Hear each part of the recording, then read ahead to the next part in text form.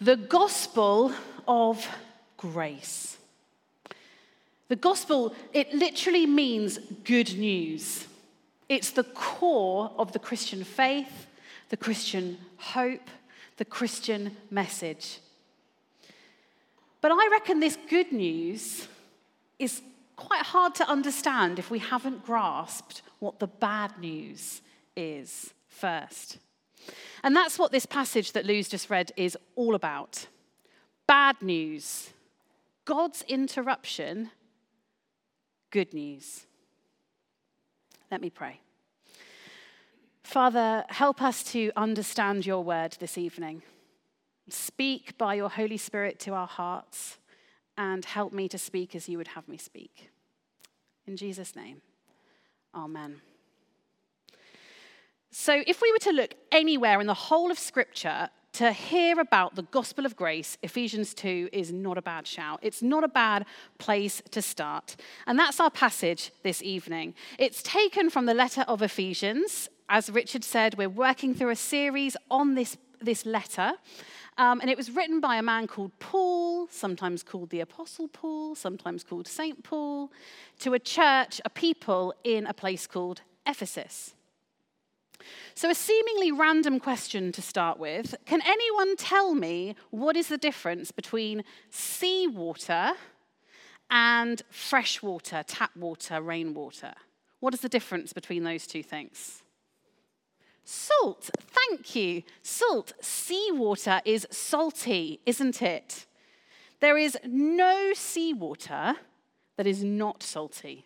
Not one little bit, not one drop. I even Googled it, because you can't say something like that publicly without really knowing it for sure, can you? There is not one drop of seawater that is not salty.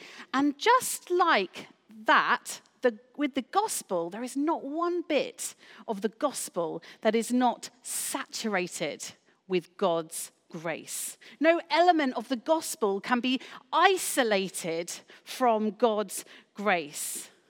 In fact, the whole of the good news of the gospel is that it's by grace, defined by grace. Apart from grace, it's not the gospel. Now, what is grace? Well, the most common way of explaining it is that grace is undeserved or unmerited favor. So that's like goodness towards us that we haven't earned. We'll come back to that definition a bit later. So why is it important that the whole of the gospel is saturated with God's grace as the sea is with salt? Why have we got to be so careful not to take grace out of the gospel? Well, it's important. In fact, it's essential, because if we begin to remove grace from the gospel, we find our churches filled with people who are trying to earn their salvation. Earn what Jesus did for us on the cross when he sacrificed himself. Have you ever found yourself in that place? I know I have. And not only that, but when we remove grace from the gospel, we find our churches filled with people who are trying to maintain their salvation. So Jesus got us over the line, but we've got to cling on. We've got to paddle as fast as we can to stay afloat.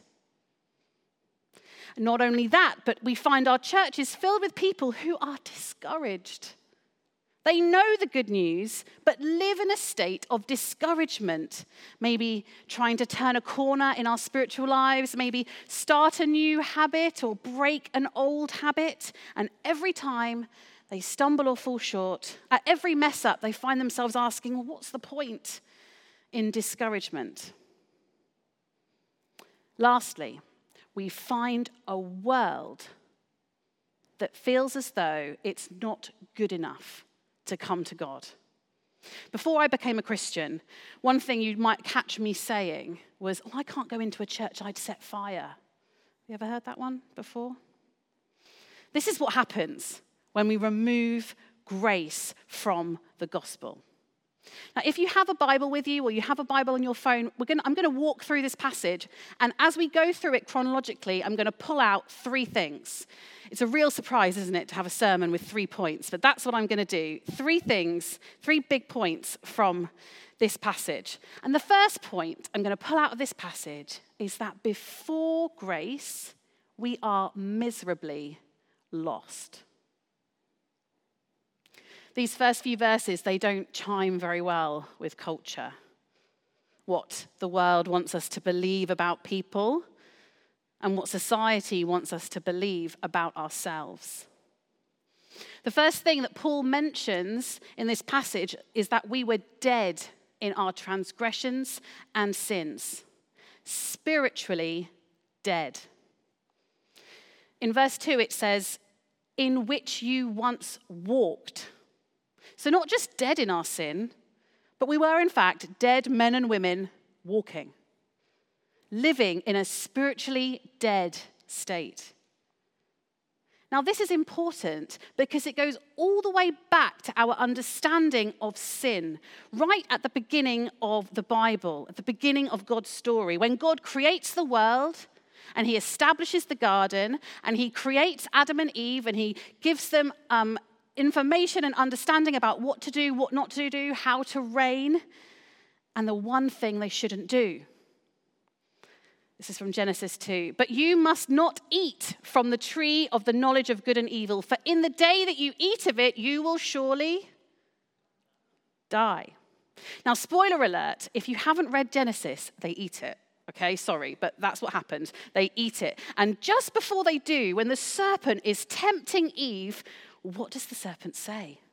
Well, in chapter 3, the serpent begins to sort of undermine what God has said and get Eve to question what God really said and what he meant. And the serpent says, surely you will not die. And then there's this moment, isn't there, when they fall into sin and they are covered with shame. And this closeness that they had with God, it was ripped apart. And in that moment, they died. But they didn't just fall down dead, did they? They wasn't sort of 2 corpses in the garden. No, they were alive, but they were spiritually dead. Their spiritual lifeline, their relationship with God, their creator, was cut off. And that's why it says in Romans chapter 5, therefore, just as sin entered the world through one man and death through sin, so also death was passed on to all people. In other words, apart from grace, we are all spiritually dead. And that's not the only way that Paul describes it. Before grace, we were spiritually dead. Now remember, this is bad news. I did say that, didn't I? If anyone's feeling like, oh gosh, this is really heavy, I did say it's bad news. Paul says that our miserable condition, it only gets worse. We weren't just dead, but before grace, we were deceived. Apart from grace, we are deceived. Look what it says in verse 2. He says, in which you once walked, this deadness of sin that I've just mentioned, following.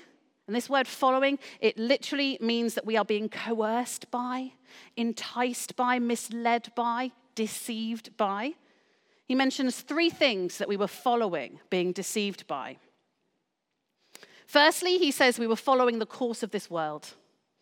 That's what the world values, what the world tells us that we should be pursuing. Secondly, he says we were following, being misled by and controlled by the prince of the power of the air, the enemy himself, the devil. The author of darkness is deceiving us and misleading us. It's important to say here that the enemy is not reigning sovereignly. He can't control you, but he's enticing us and appealing to our sinful nature. So the world misleads us and gets its grip in us and controls what we believe and starts to entice us and deceive us about what we should believe about ourselves and about others. The enemy entices us and appeals to our sinful nature, And thirdly, Paul says that we were deceived by the cravings of the flesh, following its thoughts and desires. Now, I can say with confidence that not one of us is immune to the cravings of the flesh. Paul sometimes uses the word flesh to refer to our sinful nature.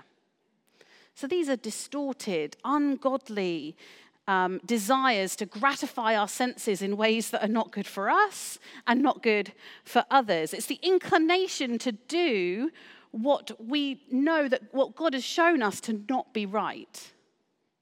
Can you imagine a world where everyone did everything that they desired to do at any time? The devastation to others. So these first few verses, they're telling us that the world, the enemy, and our own sinful natures are guiding us and deceiving us, and we are dead in our sin. Before grace, we are miserably lost. So let's just pause for a moment. I don't want to rush on to God's interruption because, like I mentioned earlier, if we don't get the bad news, the good news is not as important, doesn't feel as worthy, as important. I wonder if you're sitting here and you're hearing this and you're thinking, well, that was Paul writing to the church in Ephesus, and maybe that's how they were, but that's how I am. I do feel out of control with the behaviors I have. I am enslaved to doing certain things, and I hurt myself and I hurt others. I'm not in control. Well, I pray that the gospel of God's grace would begin to penetrate that darkness that you have just recognized, and that you might be convicted by the light of the gospel that can redeem you. Perhaps you're here this evening and you're thinking, well, that kind of condition that I've just described, it doesn't quite match up with your experience and your lifestyle. I mean, you know, maybe you've been a Christian since you were a child, or maybe you've even when you came to faith, you lived quite a wholesome life and maybe not really deviated down any of those paths of really obvious sin, and it feels like it's just a bit extreme for where you are. Well, Jesus himself addresses this. He tells the parable of a man called, he tells a parable to a man called Simon, who had some questions for Jesus about who Jesus let come near him. And Jesus told him this parable. So Jesus says, supposed there was a man who had two people who owed him money. So one person owed this man 50, and another person owed this man 500. And neither of them could pay this debt. So the man chose to forgive them both. Jesus says to Simon, who would love me more? Who would love that man more? Now Simon knows he's being set up. And he feels a bit trapped. But he doesn't know how to escape it. So he answers, well, I suppose it was the one who was forgiven more. Jesus' point to Simon was not that those who have no sins under their belt or lower sins under their belt love me more. His point to Simon wasn't that those who have more sins under their belt love me more because they've been forgiven more. No, his point to Simon was that it's all about realizing that we need forgiveness. And it's the same forgiveness that you need and that I need. We all miss the mark. We all fall short. You can't be a little bit spiritually dead, can you? Apart from grace, we are all dead in our sin. And one final point of reflection is that when we consider this miserable state of lostness apart from grace, perhaps we would consider the world around us. It's important not to take an us and them attitude with this, because apart from God's grace, we're all in the same boat, aren't we? And God's grace is for all. But I think the prayer here is, God, would you give our hearts compassion for those who are spiritually dead and deceived? God, would you interrupt their lives with your gospel of grace? I think we've spent long enough on the bad news, don't you? Let's talk about God's big interruption. Okay, now I get a bit sensitive with interrupting, especially in meetings. Obviously, in the staff team, we never interrupt each other. Obviously. But I remember Dom, he's not here now, but I can speak about him. He's fine. I remember Dom picking it up once, and he said to me, why does it bother you so much? Clearly, it came across that I had a bit of a thing about others being interrupted and myself being interrupted. We are going to watch a short video now. Hopefully. Hey, Murph. Hey, Ronathan. I heard you're having trouble with your computer. Yeah, thanks for coming down. Okay, so what seems to be the problem? So every time I try to get online, it's asking me for an admin password, but it shouldn't need a password to get onto the internet, and I should already have admin privileges on this computer. Okay, yeah, that makes sense. Did you get all that? Yeah, totally. So, you need admin privileges? No. Yeah. I already have admin privileges. Oh, okay. I just need to get on the internet, and okay, I shouldn't need admin privileges. Yeah, got it. I feel like you're not actually listening to me. Yeah, sure. Are you actually not listening to me, or are you saying that you get that it seems that way? Totally, that makes sense. Okay, you need to stop that. Okay, doing what? You need to stop checking in with me so much saying yeah. You need to stop saying yeah. What do you mean? It seems like you're not listening and that you're it. just focusing on saying and that got makes it sense. and everything. Like you took some kind of active listening class, but you're not actually paying attention. Totally, yeah, no, I don't think so. Then why did you disagree with me a million times while I said it? Okay, yeah, okay. Yeah, I'm just showing you that I'm listening to you. So you have a problem with your dog, is what I'm hearing? No, you're clearly not listening to me. Just shut up. Shut up. Okay. Shut up. Sure. Shut up. Sure. Shut up. Yeah. Shut up. Okay. Shut up. Okay, sure. Shut up! Okay. Don't talk. Don't talk for a second. Sure. Oh, got you. Totally. I like those guys. Maybe that's a bit of my humour rather than anyone else's. But some interruptions, they are really annoying, aren't they? Hopefully I'm not the only one who thinks that. Some interruptions are really annoying. But have you ever had a good interruption? I wonder if you can think of one. Well, now I want you, instead of that, I would like you to think about tomorrow. Let's go with like 2 p.m. tomorrow. Picture where you might be. Maybe you're at work. Maybe you're at home. Maybe you're hanging out with friends. 2 p.m. tomorrow, whatever you're doing, what would a great interruption look like? Why don't you turn to someone nearby and tell them what would be your brilliant interruption at 2 o'clock tomorrow?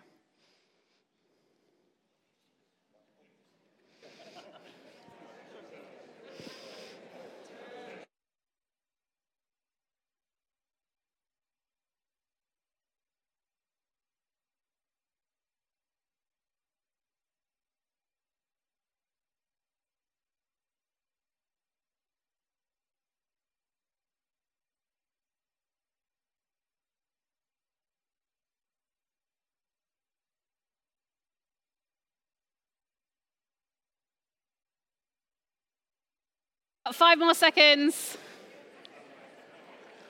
What are those good interruptions?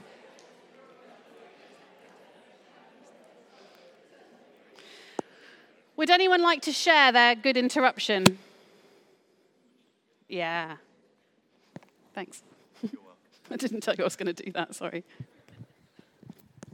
Well, it's not a godly That's okay. interruption. Well, I was in Gales on last week, and I was just standing there looking at the wall, and I suddenly went, my goodness, this is Gales in Isha. My goodness me, I'm in the old Sainsbury's, where I used to stand with my mother, aged 4 or 5. I was then, and the baker machine was there, and it was just amazing that those tiles brought me back to that. And I came out with absolute euphoria. That is wonderful. Thank you so much for sharing a good interruption. Anyone else? A good interruption at 2 p.m. tomorrow? Very simply, someone else would have made me a cup of tea. Oh, I love that. Anyone, maybe someone can take note of that for you. Any other good interruptions? I'll take one more. Or not, maybe. Go on. Helen, you got one? You don't have to. You didn't mean to. I didn't mean I was just moving. I said to my husband, I'd love it if my daughter rang me from uni. But that's not a criticism. Come on, Tabby. Come on, Tabby.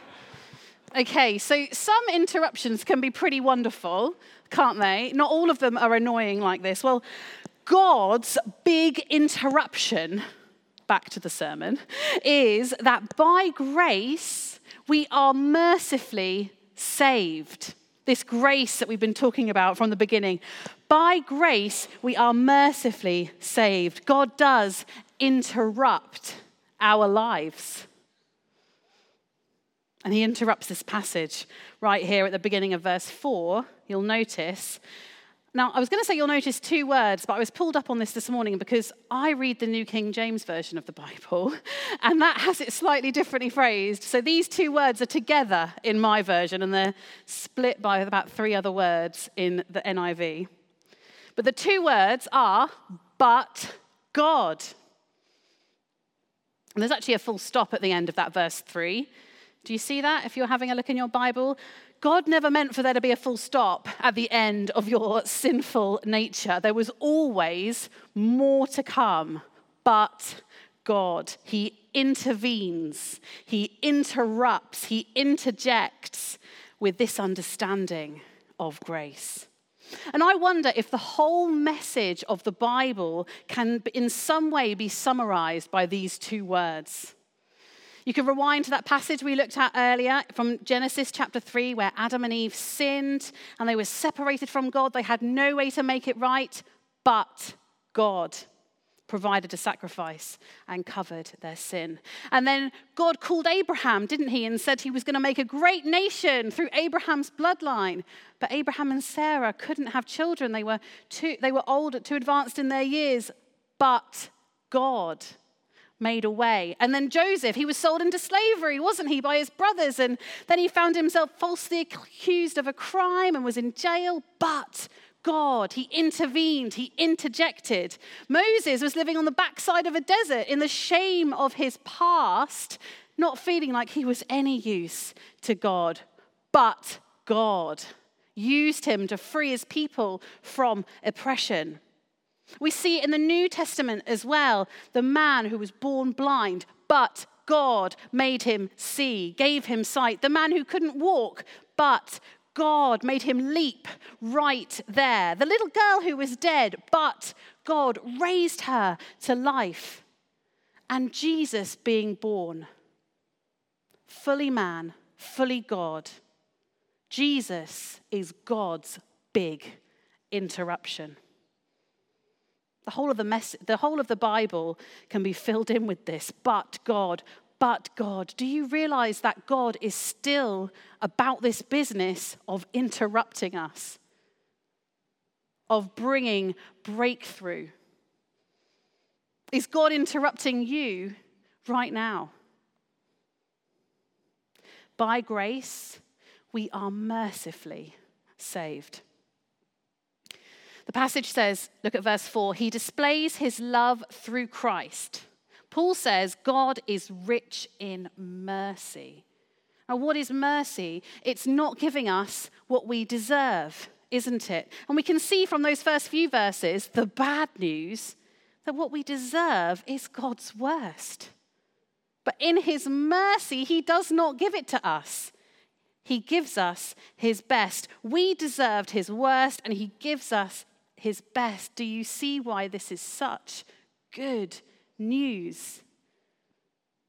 We were dead in our sin, miserably lost, and God displays his love through Christ. God interjects, he intervenes, and in this, he is mercifully saving us. He notes it in 3 ways. Okay, do you remember the 3 ways that we were deceived that we mentioned a bit earlier? By the world's values, that's a finger, by the world's values, by the enemy, and by our own sinful nature. Bad news, okay? Listen to the 3 verbs of good news coming now. So in verse 5, Paul says he made us alive, no longer dead in our sins, alive with Christ. In verse 6, it says he raised us up with Christ. And again in verse 6, he says he seated us in the heavenly realms with Christ. This is the good news. No longer the bad news. God interrupts, and this is the good news. Each one of those verbs is actually a Greek phrase that translates best to our word to sync. I don't know if any of you have ever done a lip sync battle or a lip syncing video, maybe some of you. Or maybe you're more familiar with sort of syncing your photos on your laptop and your phone, or syncing your videos. It's that word to sync, to align those two things. Paul says that's what God has done in Jesus. He has synced our lives with Christ. So my final point is, under grace, we are miraculously changed. As this passage comes to a close, the last bit of this passage, there's this kind of transformation that happens as we sync with Jesus. We see in these final few verses of our passage that God has been kind of working through his grace to bring about something that's transforming our lives. Because all of this good news, it's not of our own doing. We didn't manufacture it. We didn't make it happen. We don't deserve it. We aren't worthy. Paul writes, it's a gift from God. All of salvation is a gift of God's grace given to us. Paul goes on to say it's not a result of work, so no one can boast. That makes it so much easier to talk about, because you're not boasting. You're talking about what God has done in your life. Our transformation brings us back to life in Christ. The old is gone and the new has come. It reveals that deception that we talked about. And this miraculous change means we're no longer following the world, the enemy, or our sinful nature. In Jesus, we are set free. Jesus offers us freedom in him. So as I come to a close, I just want to touch back on that definition we talked about of grace. I said I'd come back to it. The common definition of grace is that grace is unmerited favor or undeserved favor. And this is absolutely true. But it describes grace by a way of action, what it does. And the thing about grace is that it's part of who God is. It's part of his nature. So as God positions us under grace, what he's doing is positioning us in relationship with him. That relationship that we talked about that was severed in the garden, that created this spiritually deadness that we talked about. This is God rejoining that relationship with us, that we are made alive in him. And under grace, we are miraculously transformed in this relationship, through this relationship with the God that is grace. He is gracious and he is grace. His actions flow out of who he is. Before grace, we are miserably lost, dead in our sin. By grace, we are mercifully saved. God interrupts and syncs us with Christ. And beneath the flow of grace, we are miraculously transformed, changed in a relationship with the God that transforms us and loves us. This is the gospel of grace.